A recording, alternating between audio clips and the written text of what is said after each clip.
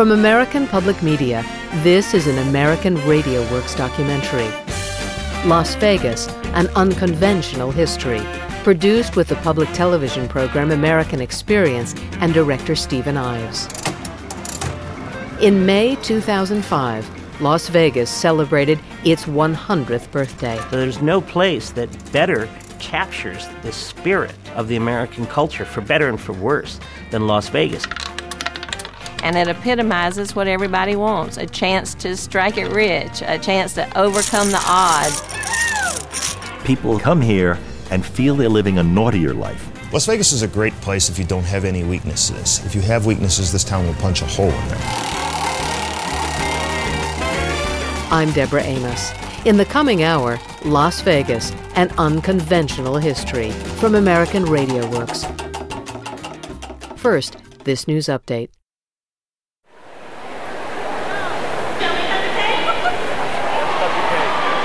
From American Public Media, this is an American Radio Works documentary, Las Vegas, an unconventional history, produced with the PBS program American Experience. I'm Deborah Amos.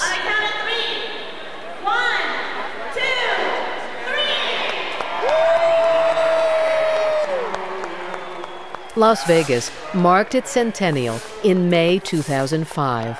The city celebrated with the 65-ton cake, delivered on 7 flatbed trucks assembled in an airplane hangar and iced by a legion of volunteers. This was a fitting confection for a city that relishes spectacle and glitz. At age 100, Las Vegas had many reasons to celebrate. Once a remote desert outpost, Las Vegas is the fastest-growing metropolitan area in the United States. With dozens of flourishing hotels, casinos, and restaurants, tourism is at an all-time high. It's a place where tens of thousands of jobs are created each year, 60 new streets are named each month, and more than 1,000 new residents move to town each week. Blackjack, black 20, black 13. In a city famous not only for spectacle but sin, Las Vegas has also had its share of trouble.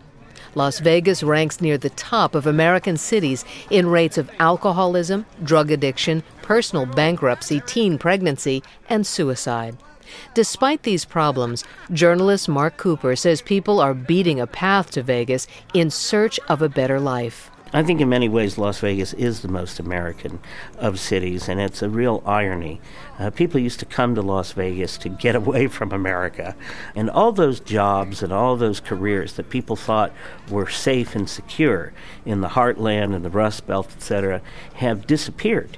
So history has had a good laugh because Las Vegas turns out to be one of the best places to come to work and to get a career and to get a union job and to get a living wage.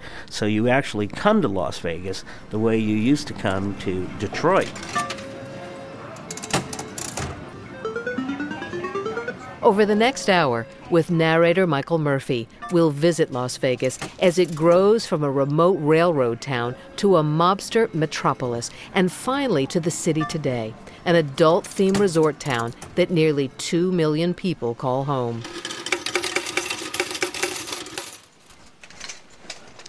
Housekeeping. There's so much more to Vegas than the Strip. And when you get here and see what else they have, you won't even come to the Strip. Hello? Hello? Open real slow, you never know. Yvette Dixon is a guest room attendant at Bellagio Hotel and Casino. Cleaning a dozen bathrooms and making 20 beds a day, she's found her own sort of dream here in Las Vegas. Here they got so many hotels coming up, stores opening up every day. So you can get a job real easy. It might not be the job you want, but it'll be a job until you can get the job you want. You can move into a brand new house. They build it the way you want, the way you want them to. No money down. Not a penny. Now that was for me. Yvette moved here from Los Angeles. This is indeed the best move I ever made. I wasn't established in California. I went there in 1970. I never bought a house, and I never owned anything. So as soon as I moved here, I got my jobs, got a new car, got a new truck, got a new house, and only been here 6 years. I cleaned up. Mommy, want some gumbo? A little bit. Across town, Another Las Vegas transplant family is also finding success. We would meet at home. He'd say, okay, we got $150. And we had a little bucket, I swear to you, a little bucket. And we saved up $15,000, just like that. Colette Diamond and her husband Kenny settled in Las Vegas after a life on the road as musicians. He took a job as a valet. She became a cocktail waitress. With each car parked and each drink served, the couple saved enough tips for a down payment on a small house. So we did that till I came home one day, and my daughter had on my cocktail outfit. She says, Mommy, I want to be just like you. So I started real estate school the next day. When was this built, Colette? This is built in 2003, so it fits what you guys try to do. Colette and Kenny rank among the top-selling realtors in Las Vegas. Right now, I sell $1 million houses to people who 10 years ago were just like me. And in this community and in this kind of an environment, it's given us that dream. I never could have done this for us anyplace else. The Diamonds now live in a roomy 6,000-square-foot home. The exploding property market in Las Vegas transformed the Diamonds' life and the city's landscape. The Chamber of Commerce estimates that a new home is finished every 9 hours. At 100 years old, Las Vegas has come a long way.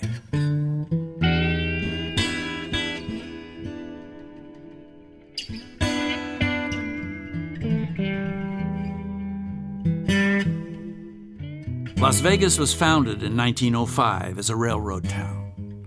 It enjoyed about a dozen years of prosperity, catering to passengers on layover and supplying mining camps to the north and south. But after a devastating national railroad strike in 1922, some thought Las Vegas would end up a ghost town. Art critic Dave Hickey says what saved Las Vegas was Nevada's tolerance for sin. The history of Nevada, I mean, it's just a big desert. I mean, it's really nowhere. And its whole tradition is doing illegal stuff.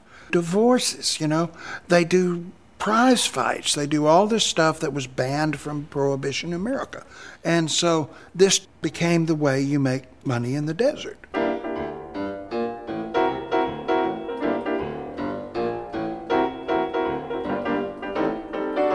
In the midst of the Great Depression, thousands of men traveled west to southern Nevada's Black Canyon, desperate to land one of the 5,000 construction jobs on Boulder Dam, later known as Hoover Dam.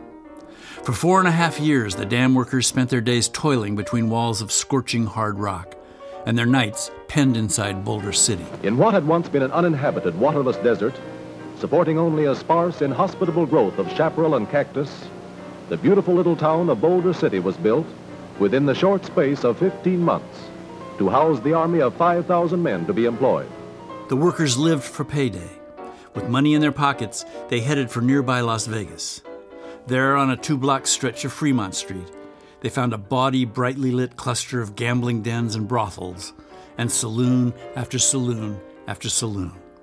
Mark Cooper is a journalist who's written extensively about Las Vegas. They were living in these camps in this unforgiving desert in a state of real lockdown. And let's face it, there's absolutely nothing to do. So that you had two choices on payday in Boulder City. You could stay back in the camp and not drink and maybe play some cards. Or you could hit Fremont Street and gamble and drink and party until your check ran out. Now, which one would you have chosen? In 1931, Nevada solidified its reputation as the nation's rogue state. It legalized wide-open casino-style gambling. Within months, new gambling houses and slot machines could be found all over town. But legal gambling alone would likely never have brought people to a place as remote as Las Vegas. Curiosity about the dam also boosted business. In 1932, some 100,000 people went to gawk at what was fast becoming known as the eighth wonder of the world. An event of political importance at this mighty work of hydroelectric engineering completed 2 years ahead of time. Inspection of Boulder Dam by President Roosevelt and the First Lady. We are here to celebrate the completion of the greatest dam in the world. Ever opportunistic, Las Vegas took to billing itself as the gateway to the Boulder Dam. And thanks mainly to dam tourism, Las Vegas discovered the immense potential for profit in America's forbidden desires. The town quickly became a destination for scores of gambling operators, card sharps, and crooked cops on the lam.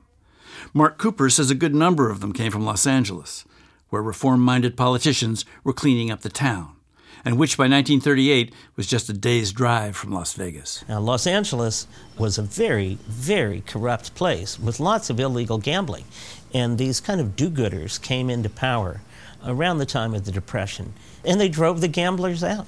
And it was really Los Angeles gamblers who came to Las Vegas. The notion that Las Vegas was some kind of El Dorado cow town, it was a Chamber of Commerce ruse. Las Vegas was always a satellite of Los Angeles. They gravitated to the city because they had the expertise. Eugene Mooring is a historian at the University of Nevada, Las Vegas. They knew more than many of the local yokels who were running the small casinos of how to make customers happy, how to give comps, when to do it, and they brought a real expertise in casino management to Las Vegas. One of the more infamous underworld figures to come to Las Vegas was a dapper and often volatile mobster named Benjamin Bugsy Siegel.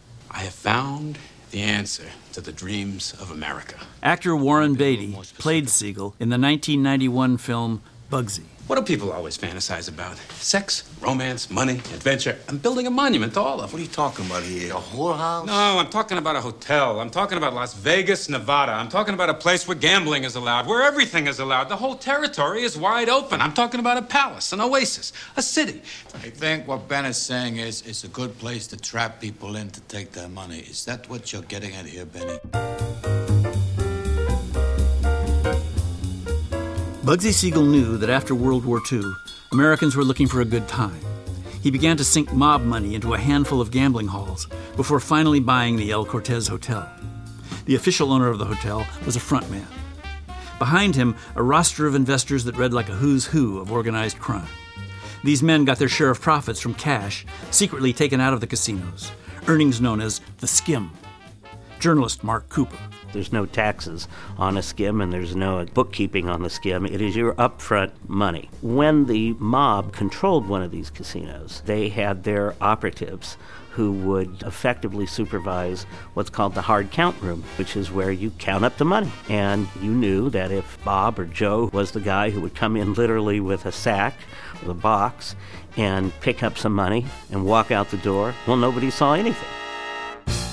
Benny Siegel would soon invest in a new Las Vegas development, one he promised would be, as he said, the goddamn biggest, fanciest gaming casino and hotel you bastards ever seen in your whole lives. He would call it the Flamingo. Before Benny Siegel opened the Flamingo, the look of the casinos in Las Vegas were all cowboy casinos.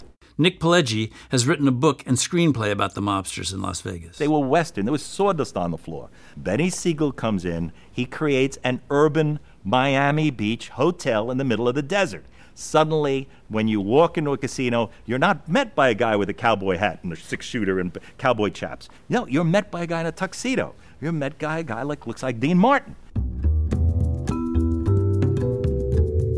With its swank atmosphere, wall-to-wall carpeting, and newfangled air conditioning system, the Flamingo became a hot new cool spot for the Hollywood crowd.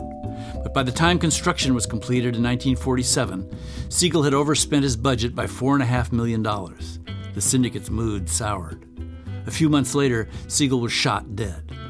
By then, the word on Las Vegas was out. Crooks and con men from all over the country decamped to the desert.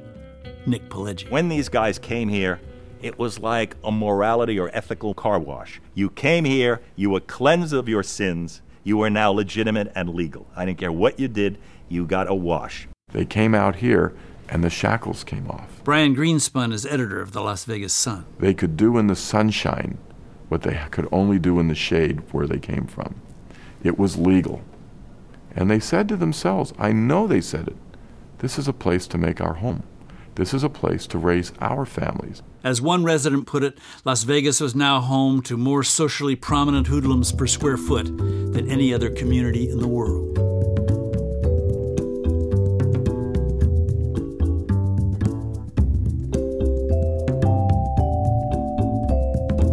I'm Deborah Amos. Coming up after a short break, atomic bomb testing becomes a tourist attraction in Las Vegas. It was part of the entertainment.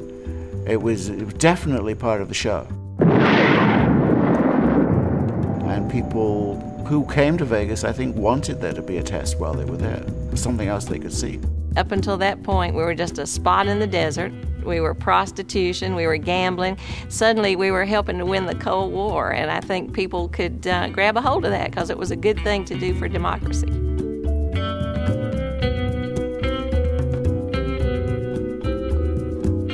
You're listening to an American Radio Works documentary, Las Vegas, An Unconventional History, produced with the PBS program American Experience.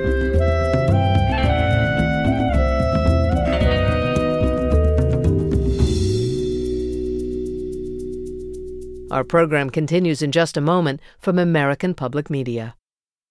From American Public Media, this is Las Vegas, An Unconventional History, an American Radio Works documentary produced with the PBS program American Experience. I'm Deborah Amos.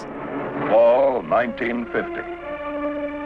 A fierce international war rips through a small country on the North Yellow Sea called Korea. Russia has successfully detonated an atomic bomb. Now, more than ever before, we need to develop and produce a greater number and variety, and possibly even more powerful atomic weapons. New atomic bombs must first be tested. But where?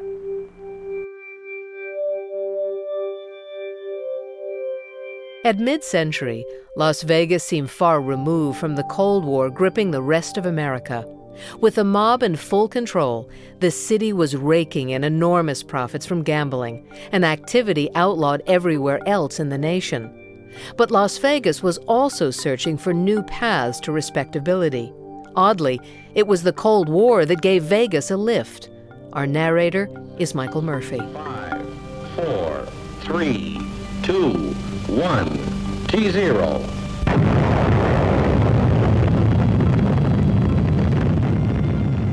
Just before dawn on January 27, 1951, a white flash lit up the Las Vegas sky. Minutes later, a thundering blast left a trail of broken glass more than a dozen blocks long.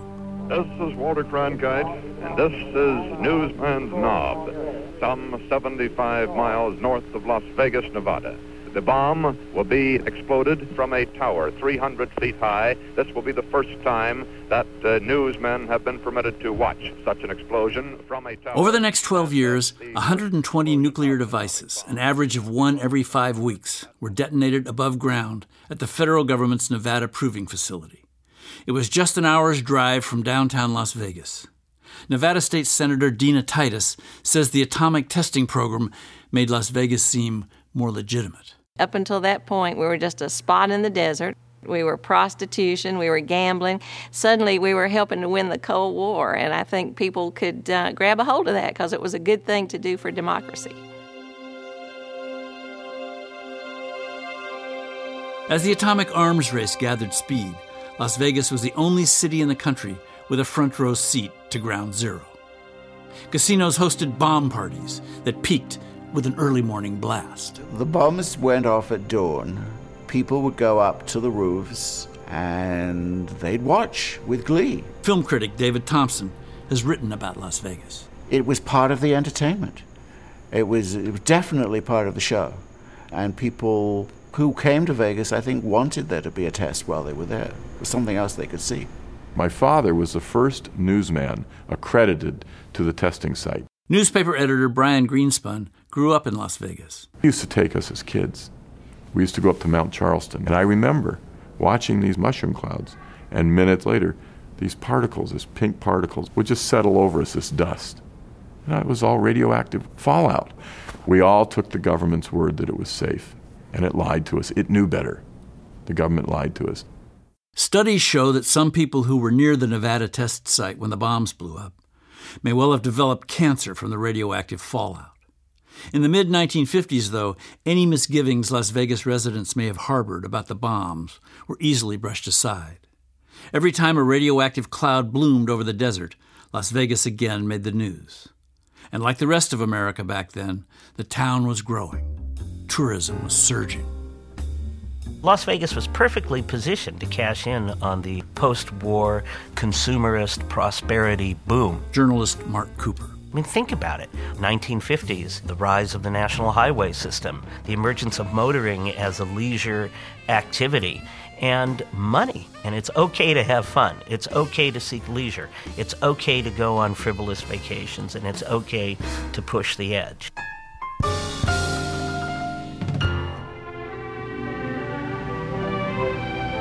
Las Vegas, Nevada, the entertainment and fun capital of the world, where the clock never stops and the doors never close. By the mid-1950s, it seems Las Vegas was everywhere Americans looked. Magazines and movies beckoned tourists to the licentious desert getaway. From sunset to sunrise, there is continuous entertainment in the lounge of every major hotel.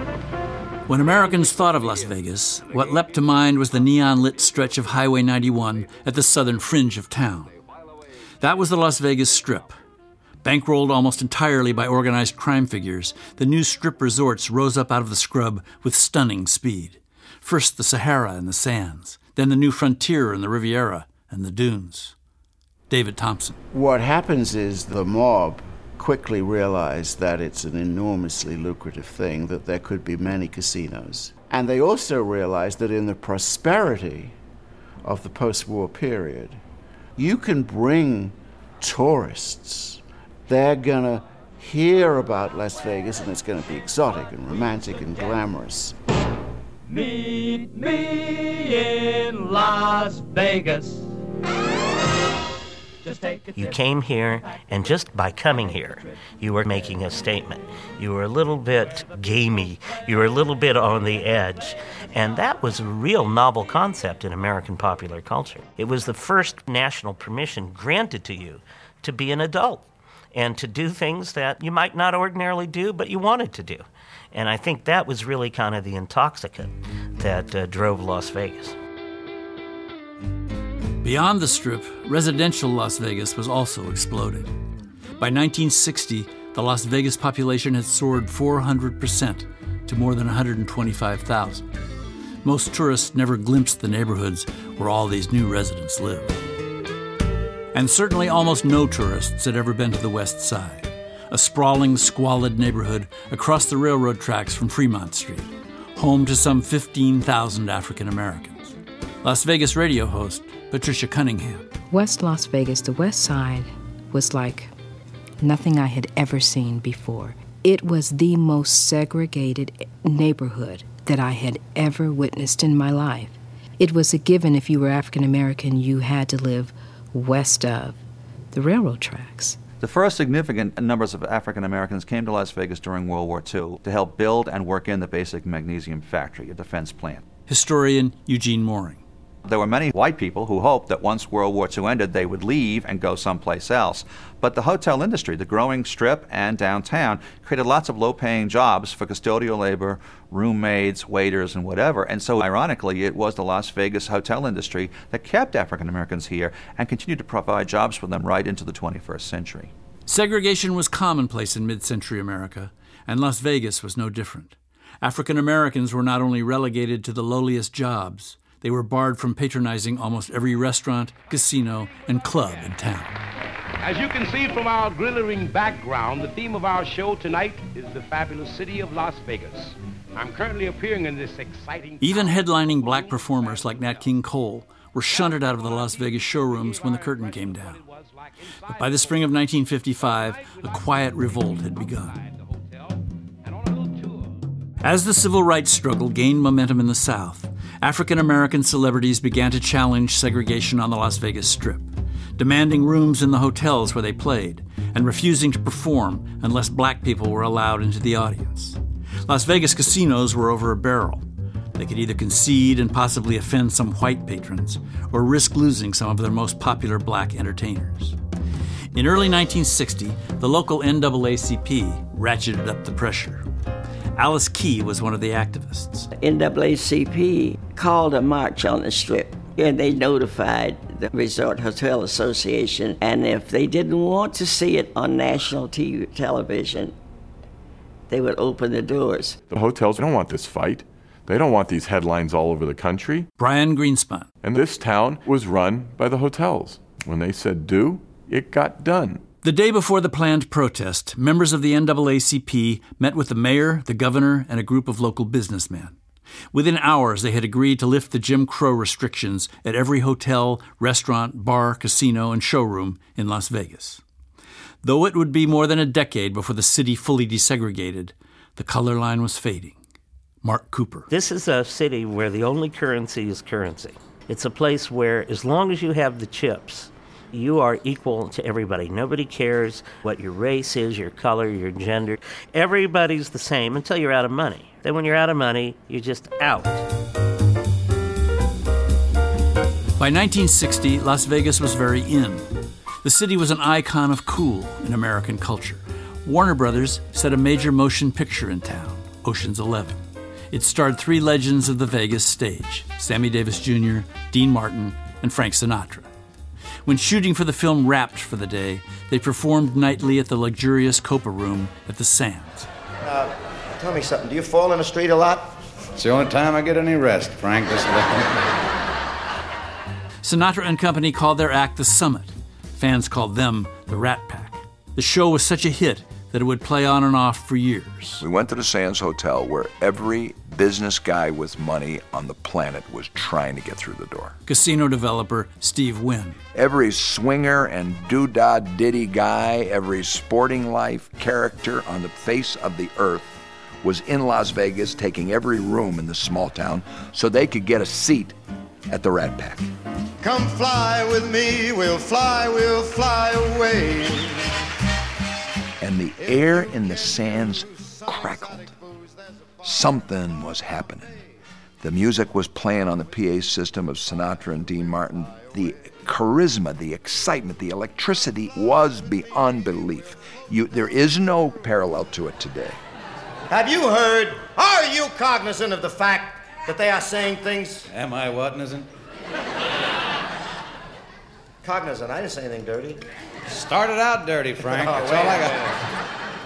Everything that Vegas promised it would be and said it would be really was embodied in those handful of weeks when the Rat Pack was here performing every night. So what it really was the pinnacle of Vegas cool. We flippantly refer to Las Vegas now and then as Sin City, but that's when Las Vegas was really Sin City. In the fall of 1960, the rise of passenger jet service brought millions of new visitors to Sin City. Suddenly, the Las Vegas mob bosses needed more hotel rooms, and for that, they needed a lot of cash. Mobsters built hotels with what I call shoebox money. Hal Rothman teaches history at the University of Nevada, Las Vegas. They went to each other and they said, I'm building a hotel in Las Vegas. Do you want to buy a share? It's $50,000. And the other guy pulls the shoebox out from under the bed, opens it up, and counts him out $50,000 in cash. Got to the point that hotels were too expensive to do that. You simply couldn't get enough guys with $50,000 to build a $12 million hotel. So they needed another source of capital. One of the city's top mobsters, Mo Dalitz, knew just the guy to tap, his longtime associate, Jimmy Hoffa. As president of the Teamsters Union, Hoffa drew on the retirement savings of nearly 200,000 truckers and longshoremen to finance a spate of hotel expansions in Las Vegas. More hotel rooms, more guests, more money dropped at the tables and slots.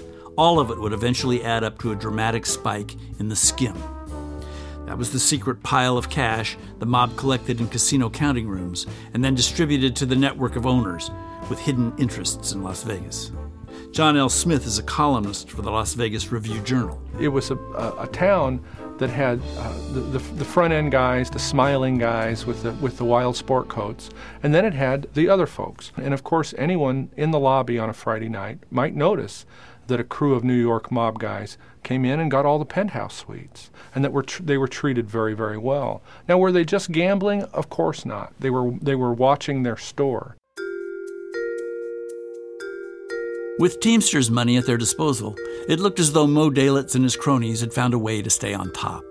And with hundreds of millions of dollars in gambling revenues at stake, Nevada authorities left them there.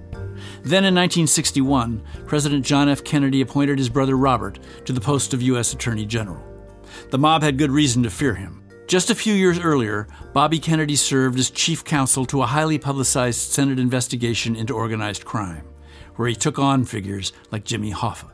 Every place you go, we've checked your telephone numbers. You're calling every gangster in the United States. Mr. Kennedy, They may be nice people today, you don't give them a chance to prove they're nice. Kennedy watched in disgust as all but a handful of the nation's leading racketeers got away. The Attorney General vowed to nab those who had eluded the government's grasp. Writer Nick Pileggi says the feds set their sights on Las Vegas. The FBI and the IRS could never accept the fact that a man like Mo Dalitz, a man who was illegal in Cleveland, could get on a plane in Cleveland, come to Las Vegas, and be legal. You can't have one state where being illegal is legal. It just drove them nuts. In 1962 and 63, Kennedy's Justice Department, along with the FBI and the IRS, waged an all-out war on Las Vegas, plotting raids, planting illegal wiretaps, and searching out mob connections to every casino in town. The feds uncovered the skim, publicizing what one observer called the mob's Federal Reserve. In the face of relentless scrutiny, Las Vegas's alliance with mobsters had become a liability. Soon, an unlikely character would help dissolve that alliance. Howard Hughes, noted aircraft producer, unveils his monster helicopter to the public and Air Force officers. Billionaire Howard Hughes checked into the Desert Inn in 1966, seeking tax shelter for his riches and refuge from the press. Cloistered round the clock, Hughes began collecting strip hotels and casinos like postage stamps. Nick Pileggi says that for Las Vegas mobsters, Hughes's buying spree couldn't have come at a better time. The guys who created Las Vegas, the originals, they were powerful and rich, but they could never cash out. They could not walk away from that profit. They were now in their 60s and 70s. They wanted to leave some money to their grandkids and their families. Howard Hughes comes in with his accountants, and they could finally get rid of it. They could cash out. Hughes was precisely what Las Vegas needed, a national hero with a clean-cut image that could redeem the city from the stigma of organized crime. John L. Smith. I think Howard Hughes played an enormous role in the evolution of Las Vegas. His man, Bob Mayhew, says that Howard Hughes didn't make the new Las Vegas, but he got it ready. By bringing a brand name that was not Murder, Inc. into Las Vegas, Howard Hughes helped separate the community from its past. Howard Hughes moved on from Las Vegas in 1970, and corporate America moved in. Hotel chains like Ramada and Hilton took Hughes's lead and started buying up casinos. Once Wall Street came to Sodom and Gomorrah, there was little reason for Las Vegas to put up with the mob. The Justice Department today announced the indictment of 15 men, some said to be members of organized crime, for skimming more than $2 million from casinos in Las Vegas over 9 years. Over the next several years, Nevada authorities forced a half-dozen Las Vegas casinos to cut their ties to organized crime. By the mid-1980s, the last of the mobsters were gone from Las Vegas. But as corporate casinos took root, the buzzing energy of the old Sin City waned, and its nightclub cool grew tepid. We're talking about a community that had become out of step with what people thought was hip. Strangers in the night, exchanging glances, wondering. When things got punk, Las Vegas pulled up its polyester leisure suit and went, gee whiz, fellas, you want to hit the blackjack table? I mean, it wasn't with it anymore. Before the night was through. However dowdy or corny or tame Las Vegas seemed, it was still the only big city in America where a person could legally sit down at a blackjack table and throw his life's savings away. But in May 1978, even that distinction disappeared. The monopoly Nevada has enjoyed since 1931 as the only state to have legalized casino gambling ended at 10 a.m. today when the wheels spun, the cards dropped, and the dice rolled in Atlantic City, New Jersey. With millions of people living less than a gas tank away, Atlantic City easily won out against the cross-country airplane ride to Vegas. That competition, along with a national recession, sapped Las Vegas's drawing power. By 1980, Las Vegas was in the throes of a full-fledged identity crisis. You're listening to Las Vegas, an unconventional history from American Radio Works. Coming up, Sin City reinvents itself once again as tourist town and hometown. When I was a young man growing up here, the cultural mindset was basically, what kind of a moron would want to go to a casino and cash their paycheck? Well, now, in modern Las Vegas culture, that's all seen as very, very appropriate. I'm Deborah Amos. Las Vegas, An Unconventional History, is a production of American Radio Works and the PBS program American Experience. To find out more about this and other documentaries, go to our website, AmericanRadioWorks.org. There you can download the program, sign up for our email newsletter, and find out how to order a CD of this program. Major funding for American Radio Works comes from the Corporation for Public Broadcasting. Our program continues in just a moment from American Public Media. Hey, place your bet. From American Public Media, this is an American Radio Works documentary, Las Vegas, An Unconventional History, produced with the PBS program American Experience. I'm Deborah Amos. 35, black, odd. In the early 1980s, Las Vegas was on a losing streak. Following 2 tragic hotel fires and a prolonged construction slump, it looked like the city's spectacular rise had hit the limit. But by the end of the decade, Vegas was back on its game. Las Vegas is probably the greatest example on the planet, including New York City, of 24-hour, 7-day-a-week, violent, hand-to-hand commercial combat. There may be no person more responsible for the current chapter in Las Vegas history than casino resort developer Steve Wynn. Here in this city, the players are lined up along the Rialto out there. Teeth bared, lips curled back, fists clenched, saying, "Stay in my place, don't go in that one." In the final segment of our program, we look at the winners and losers in the new Las Vegas. Our narrator is Michael Murphy. 2, 1, fire. On November 26, 1996, the 700-room Sands Hotel, once the heart of Vegas cool, was laced with dynamite and blown up. After 44 years, the Sands has succumbed. Out of the rubble rose a 6,000-room Venetian-themed resort. Between 1989 and 2005, many of Las Vegas's other landmark hotels, the Dunes, Desert Inn, the Hacienda, were leveled, making way for what would come to be known as the new Las Vegas. The transformation of the Las Vegas skyline began in 1989 with Steve Wynn's Mirage. People once mocked Wynn's ambition to open a world-class resort, but Wynn promised the Mirage would become the Sin City equivalent of Disneyland. Pounding the pavement took on a new meaning today, especially at the Mirage Hotel, where thousands of feet jockeyed for space to see the new playland. Steve Wynn was right. Within weeks of its opening, the Mirage surpassed Hoover Dam as Nevada's leading tourist attraction. The Mirage was the largest resort casino in the world, but it wasn't just the size of Wynn's Mirage that captured attention. It was the resort's exuberant celebration of spectacle.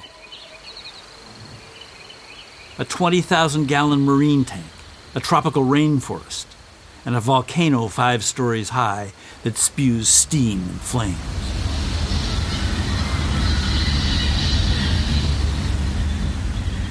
Las Vegas newspaper editor Brian Greenspun.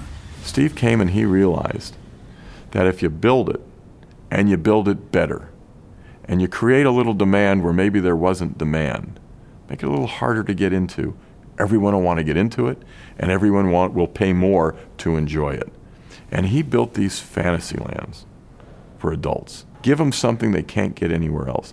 So his vision made it safe for the others who came along and built, either alongside or right under his vision, and know that they had something that was going to work. The Mirage made Las Vegas new again, and it did so just in time. Fierce competition for gambling dollars erupted across America. By 1994, there were lotteries in 37 states and legal casinos in 23. At decade's end, the most profitable casinos were no longer found on the Las Vegas Strip, but on Indian reservations all around the country.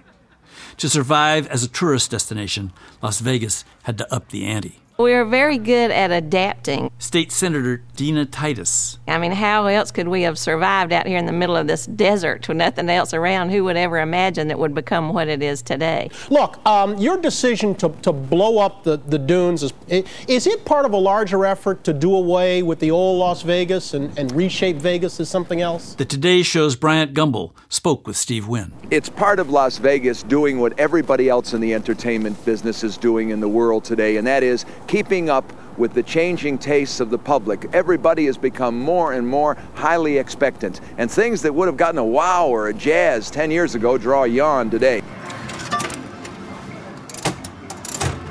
Las Vegas is a place built on the idea of escape. Architecture critic Paul Goldberger. And if you believe you're about escape, then you can't be hemmed in by anything, including your own past. So I think Las Vegas treats its past the way it wants its visitors to treat their pasts, in effect, to forget them and to just have a good time. In the 1990s, new casino hotel attractions seemed to materialize overnight. The pyramid-shaped Luxor, the pirate-themed Treasure Island, and the Venetian Hotel with its canals and singing gondoliers. By 2001, Las Vegas had eclipsed the holy city of Mecca as the most visited place on earth.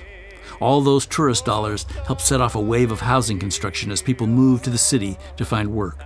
State Senator Dina Titus says Las Vegas must now learn how to feed the booming tourist industry while reining in suburban sprawl. Growth is good for many reasons. It brings lots of jobs, it brings diversity, it brings excitement, it brings money.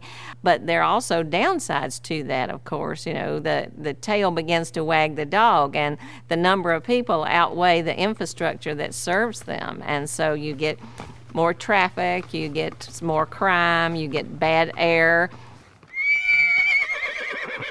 Well, when we first moved here, you could ride out my back door and ride 500 miles north and only cross 2 paved roads. Steve Work has lived in Las Vegas since 1977. He moved here to produce a rodeo show for television. Well, it used to feel like it was pretty wide open. You knew your neighbors. Everybody talked to each other. The problem is, Work says, those in charge of city planning have hardly done any. When you run out of water and you run out of usable land and you start crowding people together just for the sole purpose of making an extra buck instead of trying to develop a quality of life, then it becomes something entirely different. And that's what they have done. They've ignored the people and they're catering to the developers.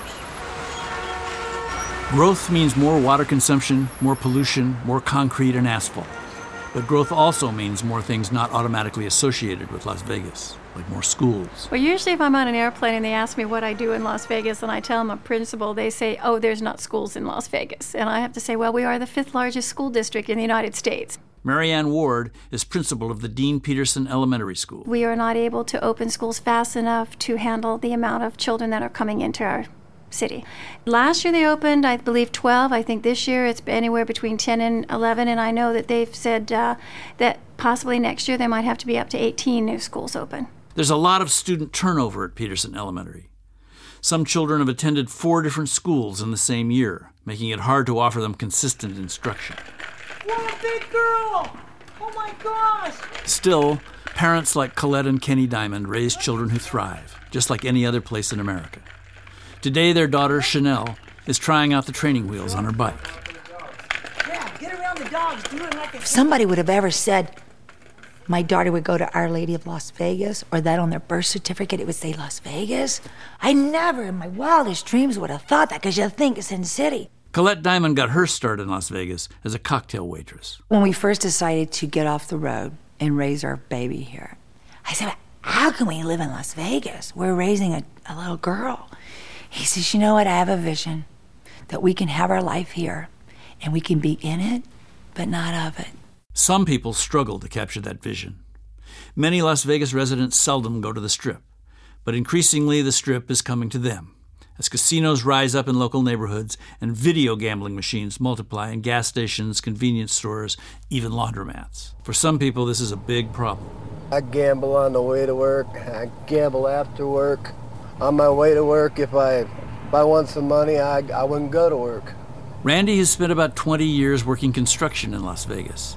As he threads through city traffic, he describes a downward spiral. Then I'd go home and lie to my girlfriend that I'd worked overtime or my car had broke down or something. I was living quite a lie, you know. Randy sought help from psychologist Ron Hunter of the Problem Gambling Center in Las Vegas.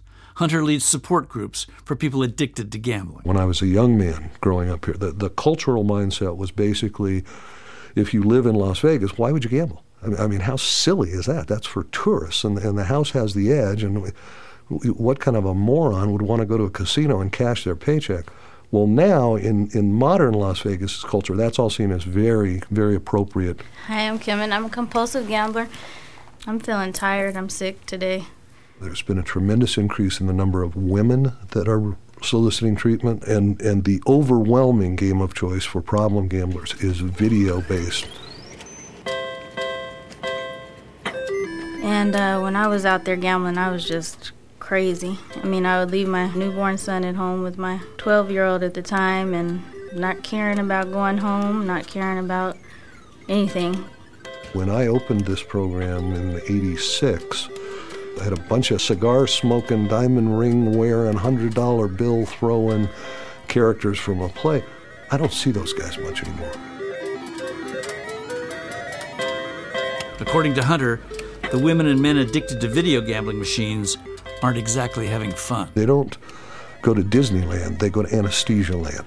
Because some folks are able to dissociate at such a level when they're playing that the world goes away. And you know, they'll gamble through a fire, not because they have a death wish. I think it's because they don't know they're in a room full of smoke.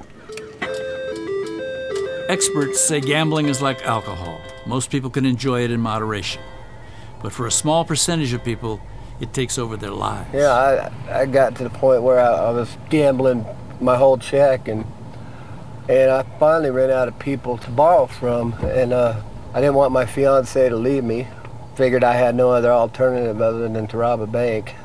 Ran in there and gave the lady a note, and she started handing me money, and I went running out of there. I can remember saying "excuse me" to somebody walking out the door. Doesn't hurt to be a nice bank robber. After the robbery, Randy was arrested. He pleaded guilty and was sentenced to 2 years in prison. Randy says the sentence he serves in jail will be better than the one he served as a compulsive gambler.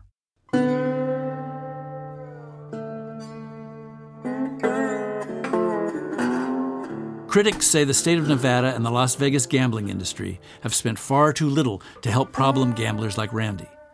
This underscores the challenge for the new Las Vegas. How much will the city cater to the millions of tourists who come here every year?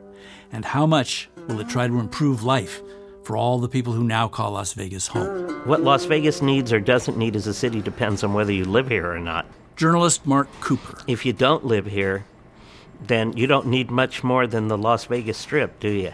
You could literally pare away the rest of Las Vegas, and 95% of the tourists wouldn't care and wouldn't notice. Now, the other 1.5 million people who live here, that's a different story. Some people call Las Vegas the ultimate American city, a place that invented itself out of nowhere and constantly remakes itself in a frank and relentless quest for money. The city has obliterated social taboos and blown up architectural landmarks, all to stay competitive. In this way, some say Las Vegas best captures the American dream. But to others, the city represents the worst of American values. It could be both. Architecture critic Paul Goldberger. You know, for me, the insane, brazen wildness of the whole thing is always very exhilarating when I first get there. And then, because it is sort of superficial, and it is without real substance behind it, it wears thin very quickly. It's kind of as if you were force-fed chocolate mousse or something like that. You know, first taste is really good, but then there comes a time when you actually want some nutrition. I think there will always be a part of the American psyche and soul that is very much Las Vegas. Journalist John L. Smith. Our country is headed more toward Las Vegas than away from it, but I think the people who run the town we'll always make sure that we're out ahead, banging the right drums and shaking the right tambourines to make this a wilder place than the nation as a whole.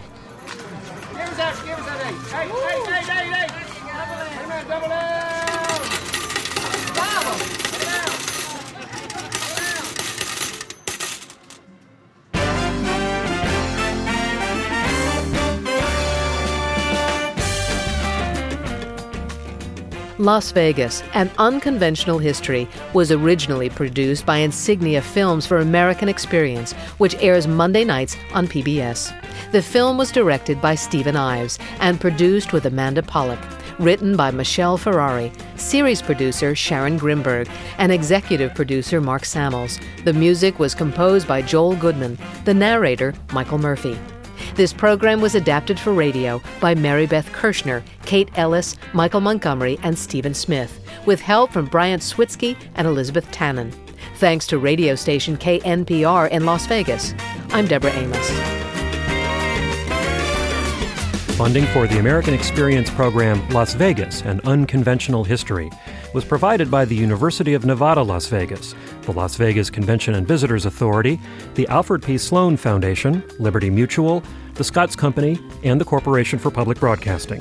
Major funding for American Radio Works comes from the Corporation for Public Broadcasting.